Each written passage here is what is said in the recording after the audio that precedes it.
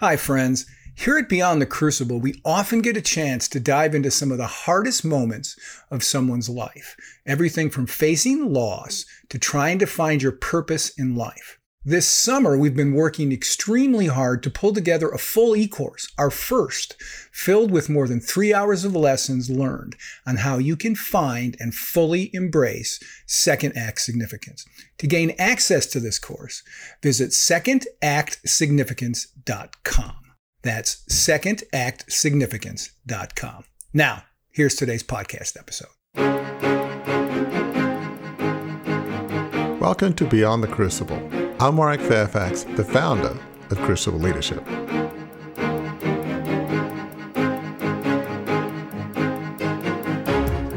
I will not let this take more than one life. And I have a family. And, I did find myself, my family did suffer early on until I was just able, those waves come further. But, make no mistake, my kids walked in on me just crying. And I'm like, I can't do this. If I do this and I'm not here for them, then again, more than one life is lost. And if I go, then, how does that affect my kids? And I just was not willing to make that an option.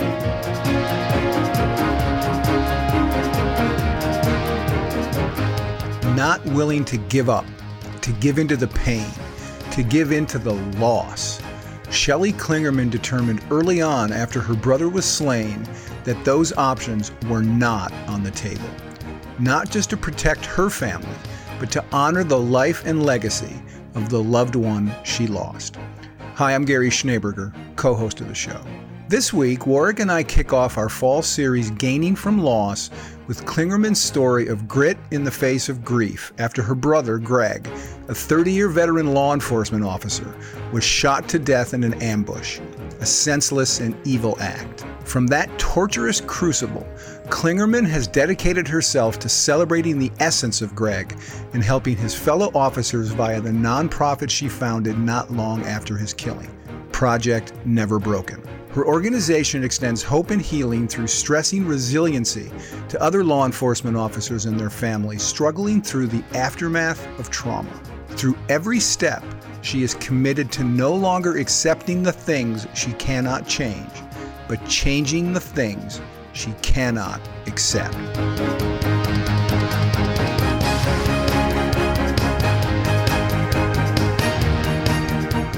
Well, Shelley, again, thank you so much for being here. We really appreciate it.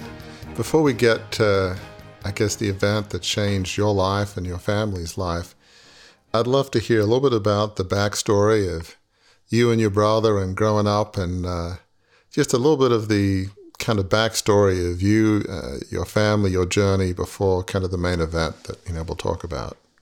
Yeah, well, thank you so much for having me. It's a pleasure and a privilege to be here and share my story, which I will be very honest with you. I have not done much since it happened.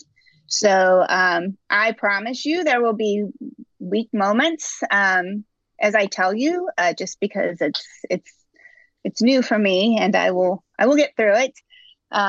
But to answer your question, I was brought up in a very traditional what I will say is an all-American family. I equated us to like the Cleavers. My mom was a teacher. My dad was a fireman, and it was just Greg and I, and they were incredibly present parents.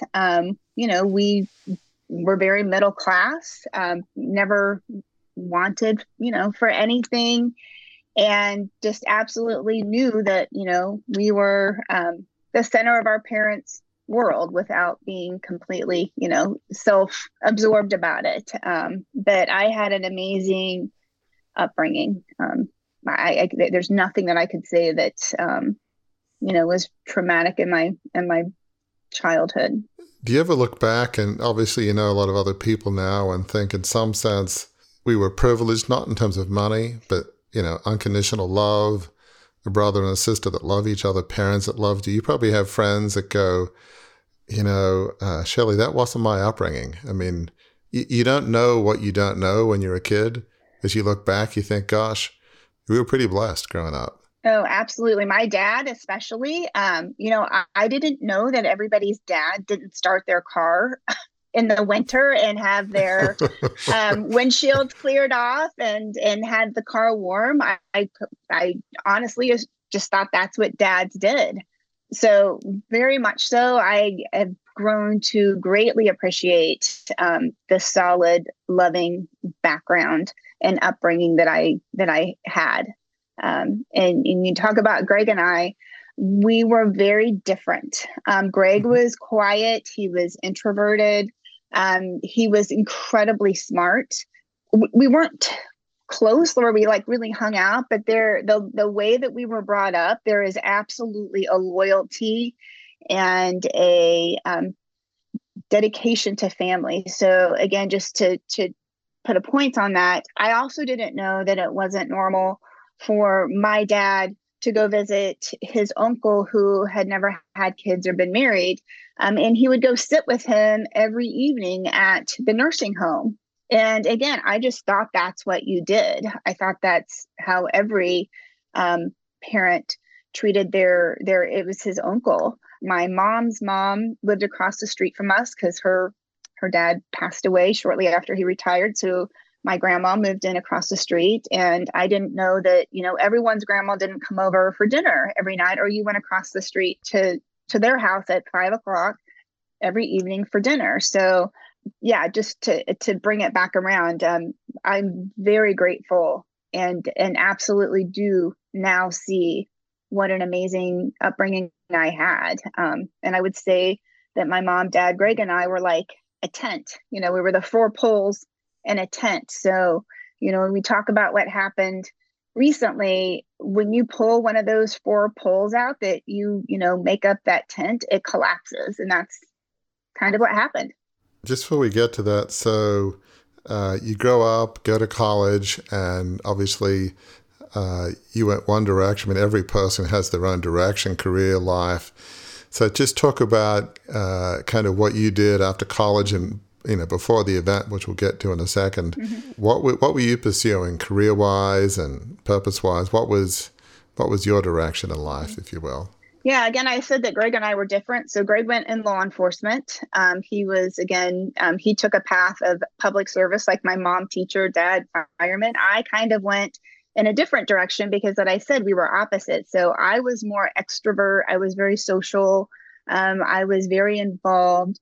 My career path took me, I started working. My first job out of school was a corporate job in a Fortune 500 company. And while I was there, many of my experiences are what brought me to write the book that I wrote, based on a lot of the actual things that happened to me. But I also was an entrepreneur at heart, and I really didn't know what that meant. I really didn't know what an entrepreneur was, to be honest. Back in I'll date myself, early 90s, that wasn't so Right. much a thing. And I Or remember Shark getting Tank. It's yeah, before it Shark wasn't. Tank, so nobody Yeah. knew. Yeah.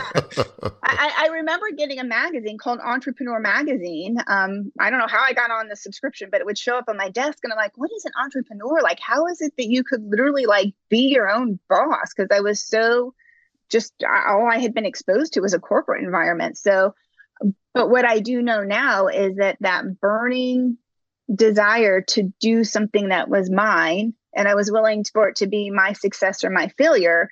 But I always had that, and I just didn't know what it was. And it was that entrepreneurial flame and fire.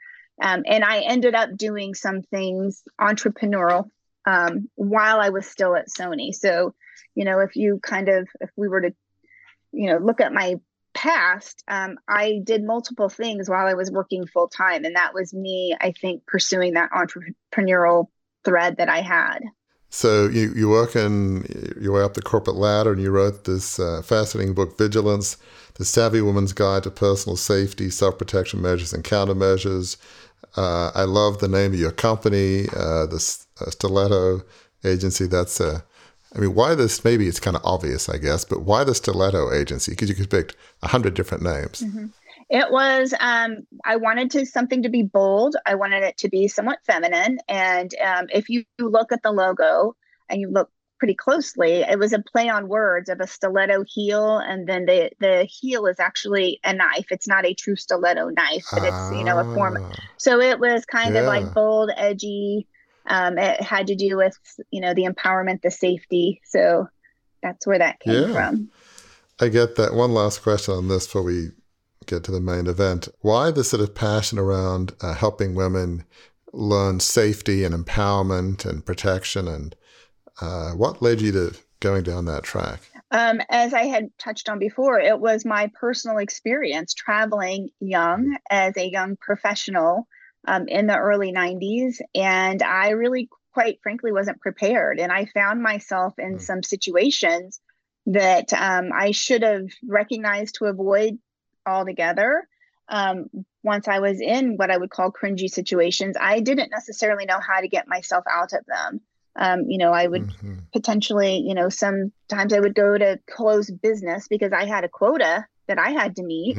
And, the person on the other side of the table was, more interested in asking me what I was doing after my day was over rather than talking about the business at hand. And I just really was left with not knowing what to do and had to kind of think on my feet in some situations. And I found myself in a few that I shouldn't have been in because I should have recognized how to avoid them, which is what led me to write the book. I have 3 kids, 2 girls, and I, quite frankly, wanted them to be more prepared to go out into the world than I was. My company was an awesome company, but they did nothing to teach me how to travel on my own, again, as a young professional. So I started when I was 23. I wasn't even old enough to rent a car yet, so they would have to sign waivers. So I was certainly not necessarily prepared to know how to handle some of these professional situations. I'll jump in and say one thing about the book. 2 things about the book. One, it was featured in the New York Times, which is kind of awesome. So that your insights into how women can be vigilant and protect themselves was featured in there. But also, Shelley, after you and I worked together for a little bit, I still can't be on an airplane and overhear a conversation where a young woman is talking to a young man, and it's probably innocuous, I don't know. And she talks about, well, yeah, I live here. And I remember one time, the first time that happened, after I had read your book, I texted you after I got off the plane going, you want to believe what just happened on this situation? I mean, it truly, it makes all of your radar go up, not in a bad way where you see bad people around every corner, but to keep you vigilant, to keep you aware of your surroundings and aware of how you're interactive. So I wholeheartedly endorse your book for that reason. Yeah. Thank you. So let's talk about kind of the event that changed your life, because listeners are probably wondering, I wonder what that was. So just talk a bit about that event that day. And yeah, so Greg was a 30-year law enforcement FBI task force officer, and he was just exiting his office one day and walking to his car and was ambushed and murdered.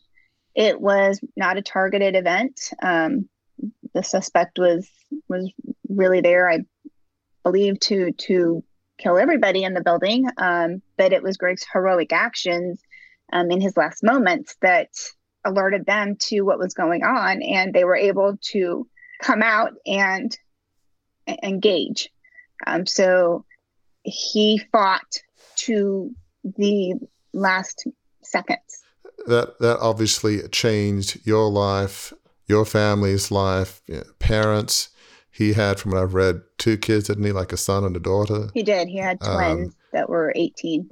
So talk about you've obviously set up some things since, but just talk about those days, weeks, months, just, you mentioned before that event changed your whole life. The 4 tent poles, one was gone. So just talk about, I know it's an obvious question, but forgive me, but just talk about how that changed your life and your family's life, that event.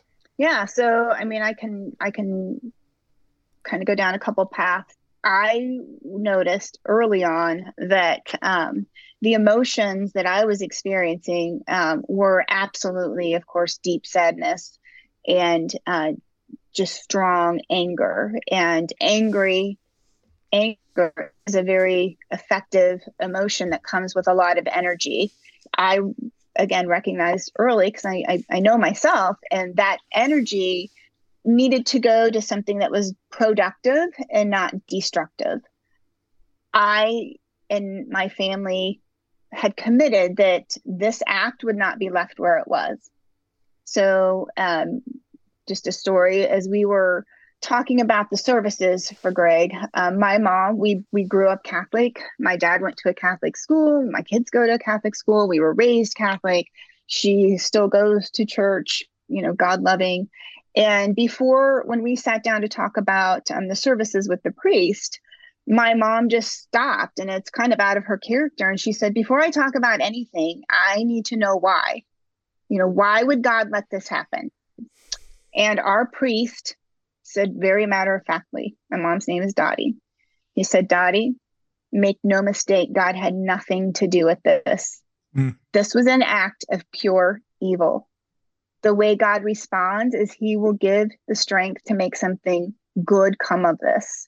And it was honestly in those moments of hearing that where I committed that I would do something. I didn't really know what at the time, but I was determined to make something good come of this evil, and it would not end at that evil act, and evil would not win.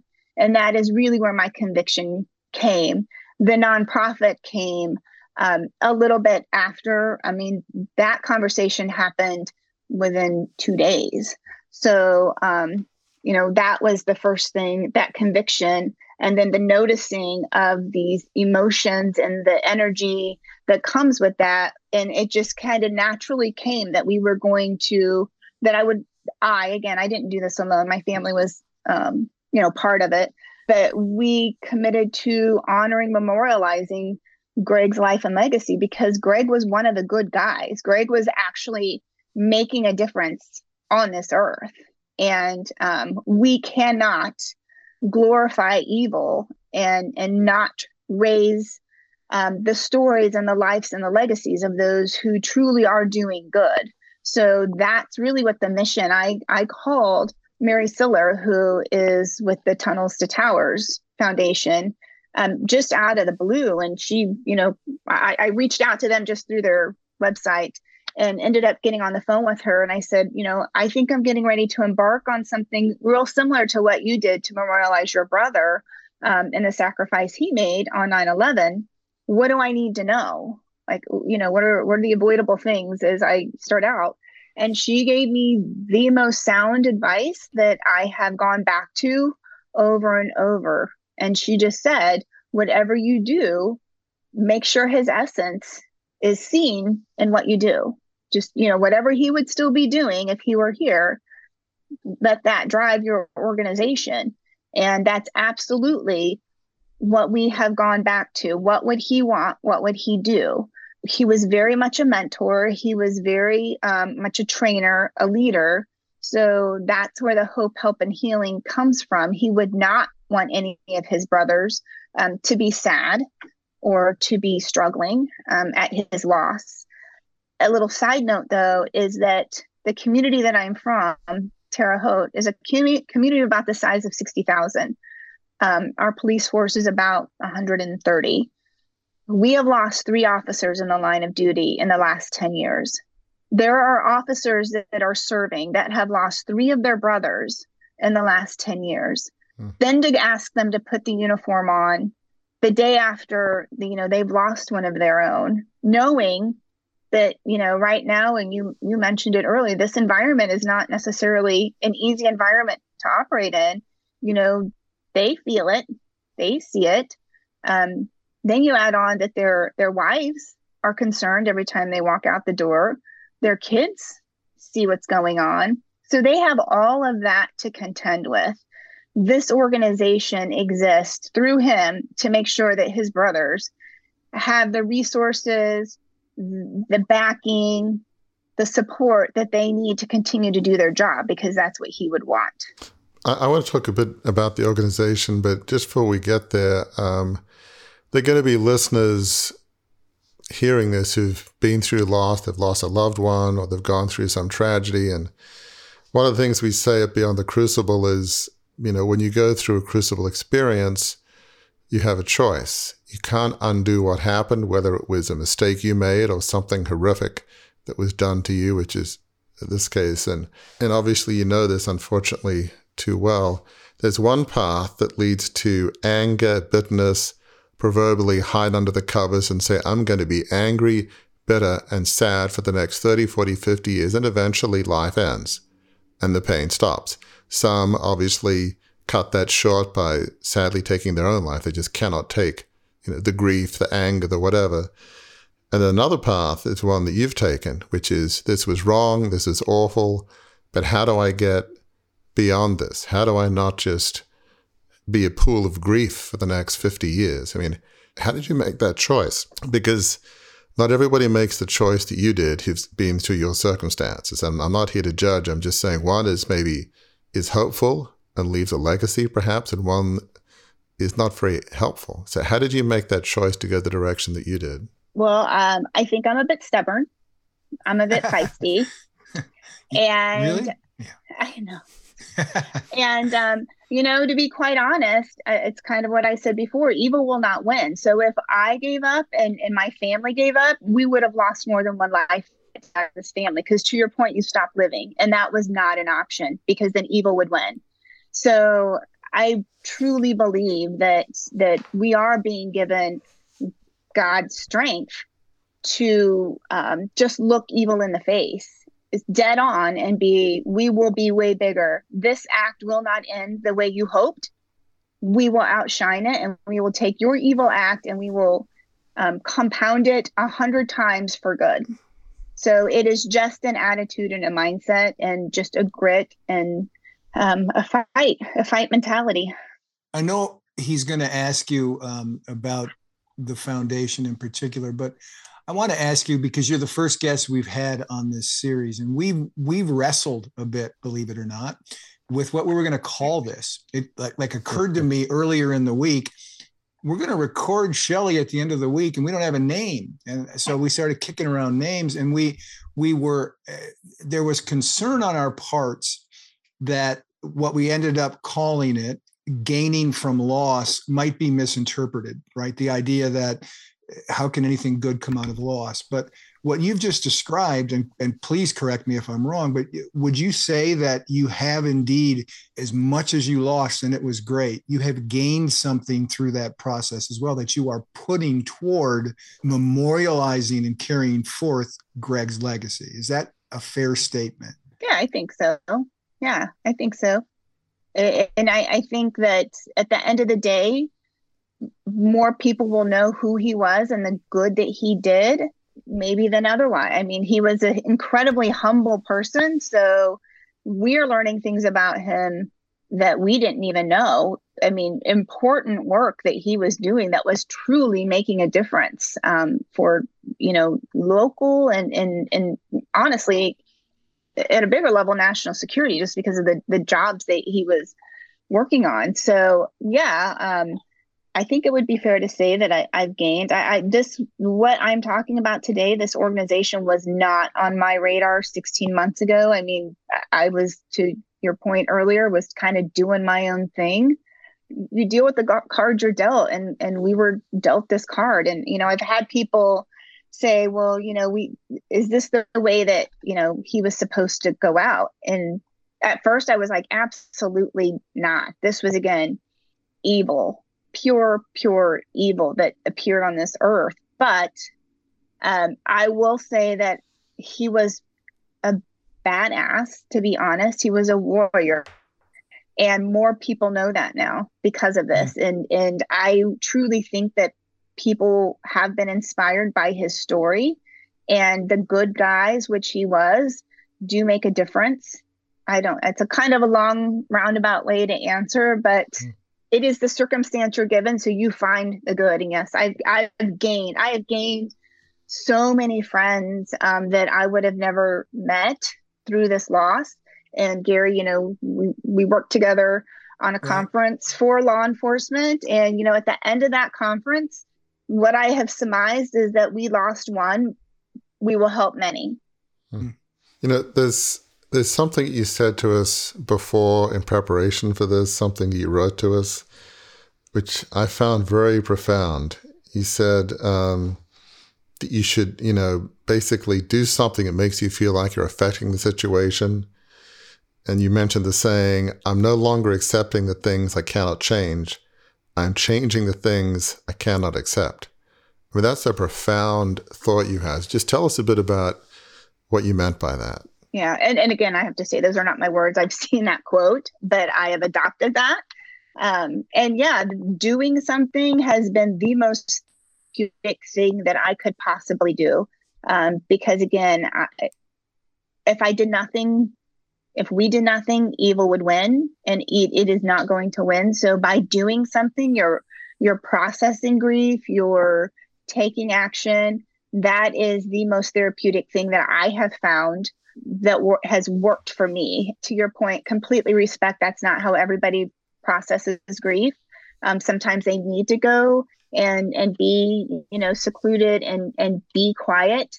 That's just not how I'm made up. I mean, am more of an extrovert. So by me feeling like I am doing something and taking action is how I am working through this grief.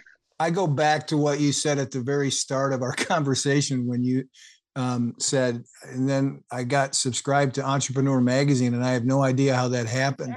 I think as you've told this story and we see the arc of your life, I think we have an idea why that happened, because that entrepreneurial spirit that was birthed in you helped you birth this organization, Project Never Broken.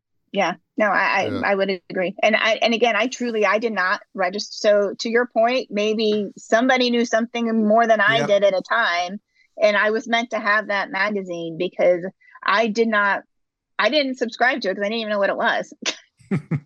Well, I want to ask about Project Never Broken, but just before we do, let me make a comment that obviously we're all wired differently. Some are extroverts, introverts, artistic, mathematical. So how we process grief is different. But yet I think there are some lessons for all of us that however you're wired, to your point, to me, evil wins if you're just never get out of bed and are angry, bitter, and if you let evil defeat you, then evil does win. So no matter how you're wired, there are some lessons for everybody. Your attitude is, evil won't win, I'm going to turn this evil for good. So that might mean different things for different people, but I feel like there's some overarching lessons from your response that's true for everybody. Is that fair? Oh, I hope so. I hope so. Yes, evil should never have the last say. So let's talk about Project Never Broken, because you could have supported the legacy of your brother in many ways. Why this way? I mean, tell us a bit about Project Never Broken and what led you to set up this nonprofit and just honor him and his legacy this particular way.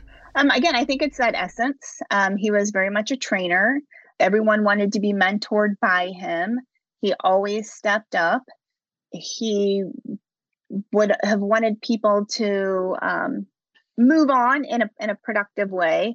So this hope, help, and healing represented, what he would still be doing if he were here. The honoring resiliency is the second part of that. And it's kind of what we're talking about here. How do you come back? Like you need to recognize people who do get back up on their feet. I heard something recently, fall 7, stand 8. No matter how many times you get knocked down, you got to get back up. And that's the resiliency. And we need to honor that because that's what we're asking everybody to be in this day and age.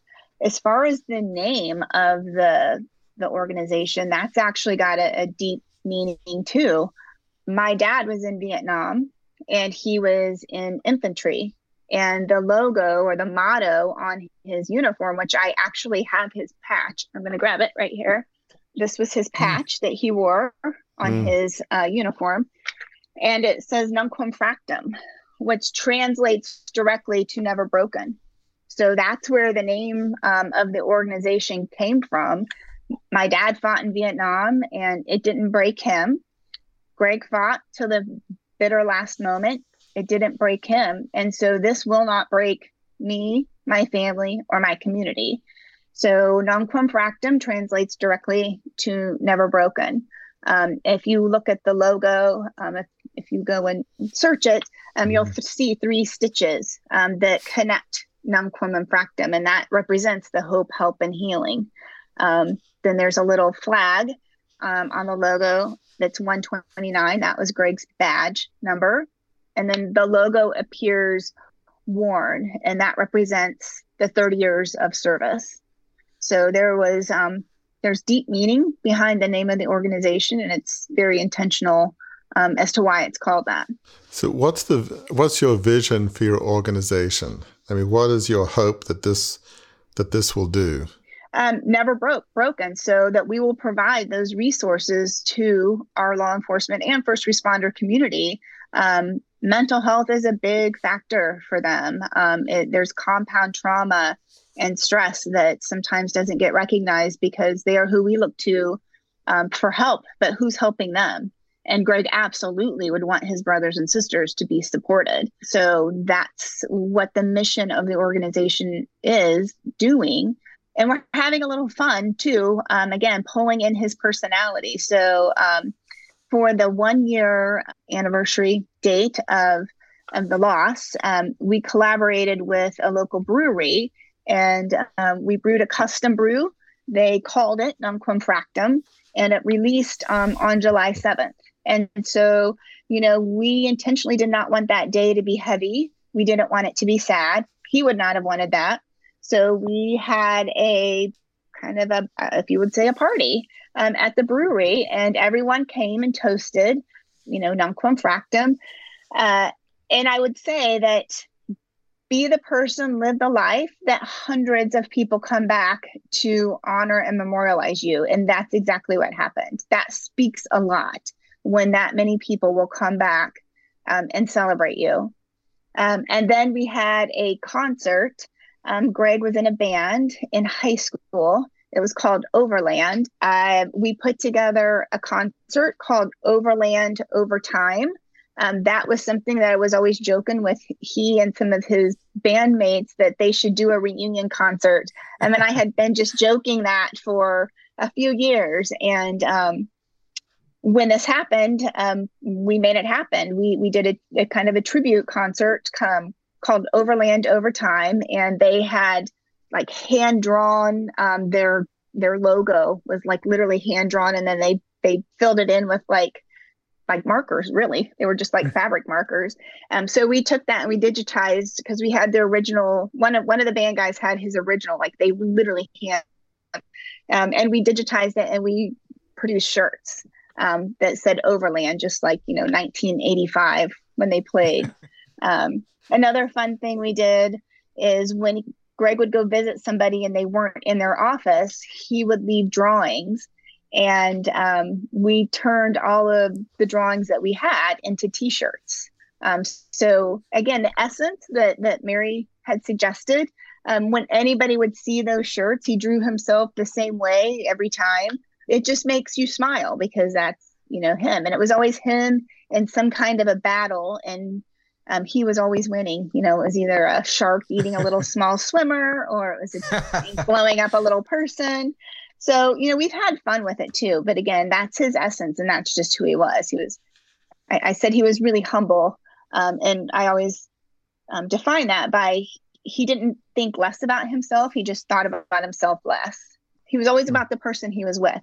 And Greg did some undercover work in his early years. He was on a drug task force and did undercover work. And he was really, really good at it because he could blend in. He could blend into any crowd that he was in. Unlike me, who, I stand out because I talk loud and I, very social. He could stand back and observe and be a bit of a chameleon and a wallflower. He was really, really good at his craft. So talk about how maybe it's again obvious that they might not always feel supported, but because they're thinking of others, but you're here to try and think of them more, right? Yeah, absolutely. So talk a bit about that. Yeah. And to that point, we literally just partnered with a national organization called the Wounded Blue last week, and Project Never Broken, and another nonprofit organization that was created for much of the same reason, that Project Never Broken was. It's called Peacemaker Project 703. That family's officer was responding to a domestic violence call and was shot and killed within 7 seconds of being on scene. To your point, they are doing the job that we ask them to do and that we call them to do, and they do it very selflessly. They literally put their life on the line for complete strangers. So they have to know, in order to continue to do that job, that somebody has their back, because we are making their operating environment very difficult with all the things that, are at play right now that we don't have to run through. We know what the environment looks like. I want them to know, Project Never Broken wants them to know that we have your six, that we are here for you, and we know that you are human, and we cannot expect you to do these things that we are asking you to do without having some kind of consequence, because it's a consequence of the job. They still will sign up to do it. They don't really ask for anything, but we just need to offer it. And they need to know that there is help and resources there. I've had one traumatic event. I've had one big T trauma that it knocked me on my butt. I cannot imagine day in, day out having what is called small T trauma, which adds up and compounds to even bigger effects, and not having some way to ask for help. So we are here to be on scene, to offer that help and let them know, if you need to go talk to someone and you want to do it in a very confidential way, we will help make that happen. And we will also be very public in our support as well. And that event that you spoke about that you had, which is last week when we're taping this, it's in October for those who are listening to this, was called the Law Enforcement Survival Summit. I'll thank you publicly. I was honored that you asked me to come down and capture some of the stories of the folks, the speakers who were there and some of the attendees who were there. But one of the things that really struck me about that goes to the point that you just made, that in that event, one of the really strongest aspects of that event was the peer teams, right? Those people, those officers who had gone through sometimes small T trauma, sometimes large T trauma, but they were there to watch the attendees, not in a creepy way, but to watch people who were listening to the speakers to see if they were triggered by anything, see if something made them, sort of feel, bad under assault again in some way. And they were there to talk them through that. That's part of the mission of what this summit was about, right? Correct. And it's interesting. I've never sat at a table with so many individuals, so many humans who have been physically shot. I mean, it was nothing for me to be the only person at the table that had not been shot. And it was interesting to me that I heard stories all through the week, probably much like you did, Gary. But it's interesting that officers that were involved in some of those shootings, and they were not the ones to be shot, they literally would have preferred to have been physically wounded as opposed to the emotional wounds that they were healing from, because people cannot see those emotional wounds. And we know how that happens with trauma. And we know that's kind of what the mental injuries are. They would prefer to be physically shot because they can see that heal. Everyone knows that they were hurt. And so they expect certain behaviors. When you can't see their wounds, and it's much like, some of the illnesses that people have that are not outward facing, those are the harder ones for them to get over. And it's mental for them. Like if they were shot, they could see that wound healing and they kind of healed along with it. When you don't have something to heal, how do you know that you're getting better? It was a very interesting, again, this is all new to me. I mean, I've only been in this space for 16 months, but what I am learning is shocking.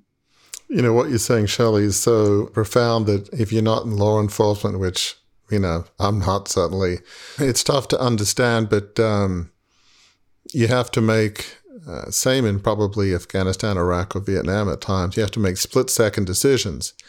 And you hope that your training allows you to make the right one. I'm sure in the vast majority of ones you do. But even if you make the right one and you're told as they say on the police shows, it was a good shoot, right? They analyzed, you did everything you right, you followed the book. There's still this, I'm sure, sense of trauma. Could I have done something different? Could I have de-escalated it without shooting? Even when every expert says, nope, you followed the book, you did everything right. It's just traumatic. So maybe 30, 40 years ago, people, I guess, were probably told, suck it up, be tough, which is, a common thing, especially to say to men. But now, hopefully, we're in a different place where people realize it's tough. It's not weakness to seek strength. Right. I think a strong person says, I can't do it all. I need counseling. I need help. I need somebody to help heal me, and it takes time. So do you feel like we're in a place where a lot of the officers, are willing to say, you know what, it's not weak to ask for help. It's just smart, Mm-hmm. And if I don't seek help, it's going to affect my family and those I love. Because you know what they say, hurt people hurt people. Absolutely. You don't want to hurt the people you love, but you will unless you seek help. So talk a bit about, because I'm sure that's probably part of what you do at Project Never Broken. Do you feel like the message is getting out that, officers in the line of duty are realizing they have to seek help? It's not a sign of weakness, it's a sign of courage. I do. And I think the program that was put on last week was a great example of that, because these officers who have been in lots of different situations, when they tell their story, the officers in the audience, you would just see heads nodding. They're not ever situations that I've been in, because I'm not even brave enough to do the job. I'll be honest. I am not wired that way to run to danger. They all are. And when these presenters who had been through horrific situations would tell their story, it's kind of like, military likes to talk to military peers.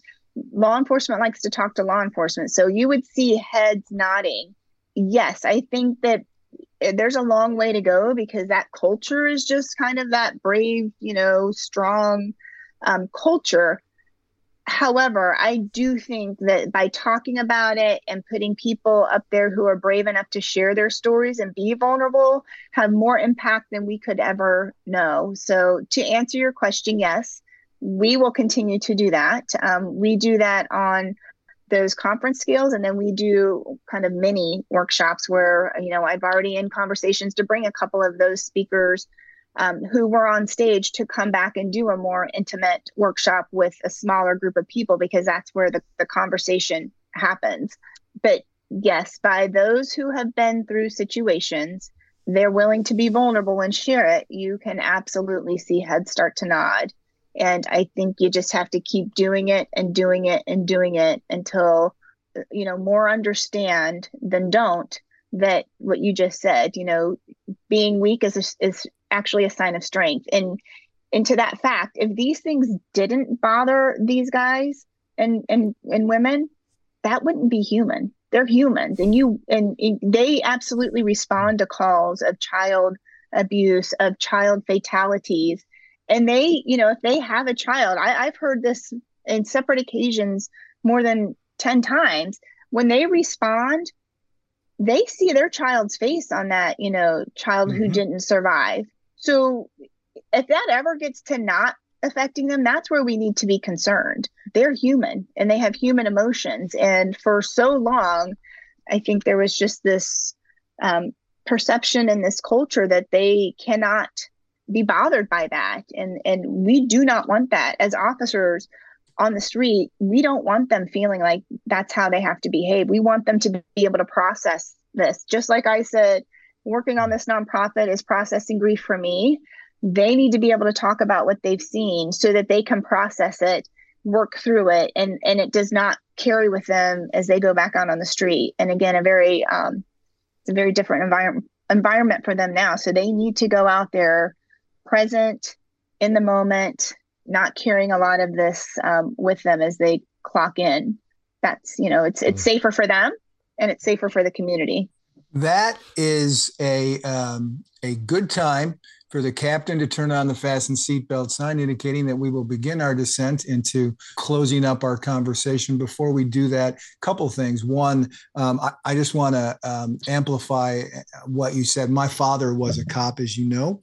That's the reason you asked me to come out there. I wanted to come out there to honor him, and he died last year at 93.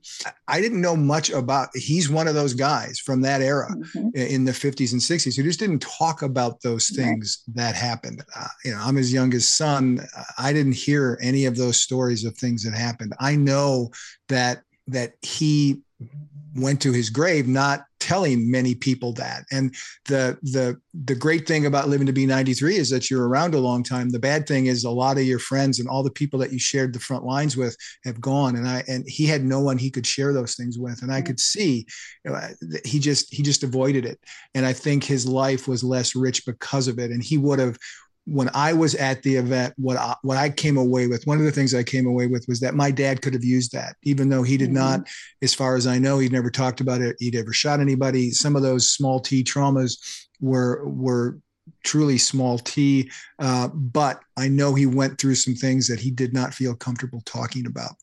Before I let Warwick ask you the final question, Shelley, however, I would be remiss if I did not give you the chance to let our listeners know where they can learn more about Project Never Broken. Yeah, you can visit projectneverbroken.org or follow us on social on Facebook at Project Never Broken. Well, thank you again, Shelley. I mean, probably a lot of questions, but a couple questions occur to me. When you go through a loss like this, it would be normal if anger overwhelmed you. Not that you weren't angry. Of course you were angry. But sometimes anger and bitterness, at least from my perspective, can be like poison. The people that do the evil typically could care less, which is galling about. They often don't have remorse. They just may be too messed up or evil or what have you.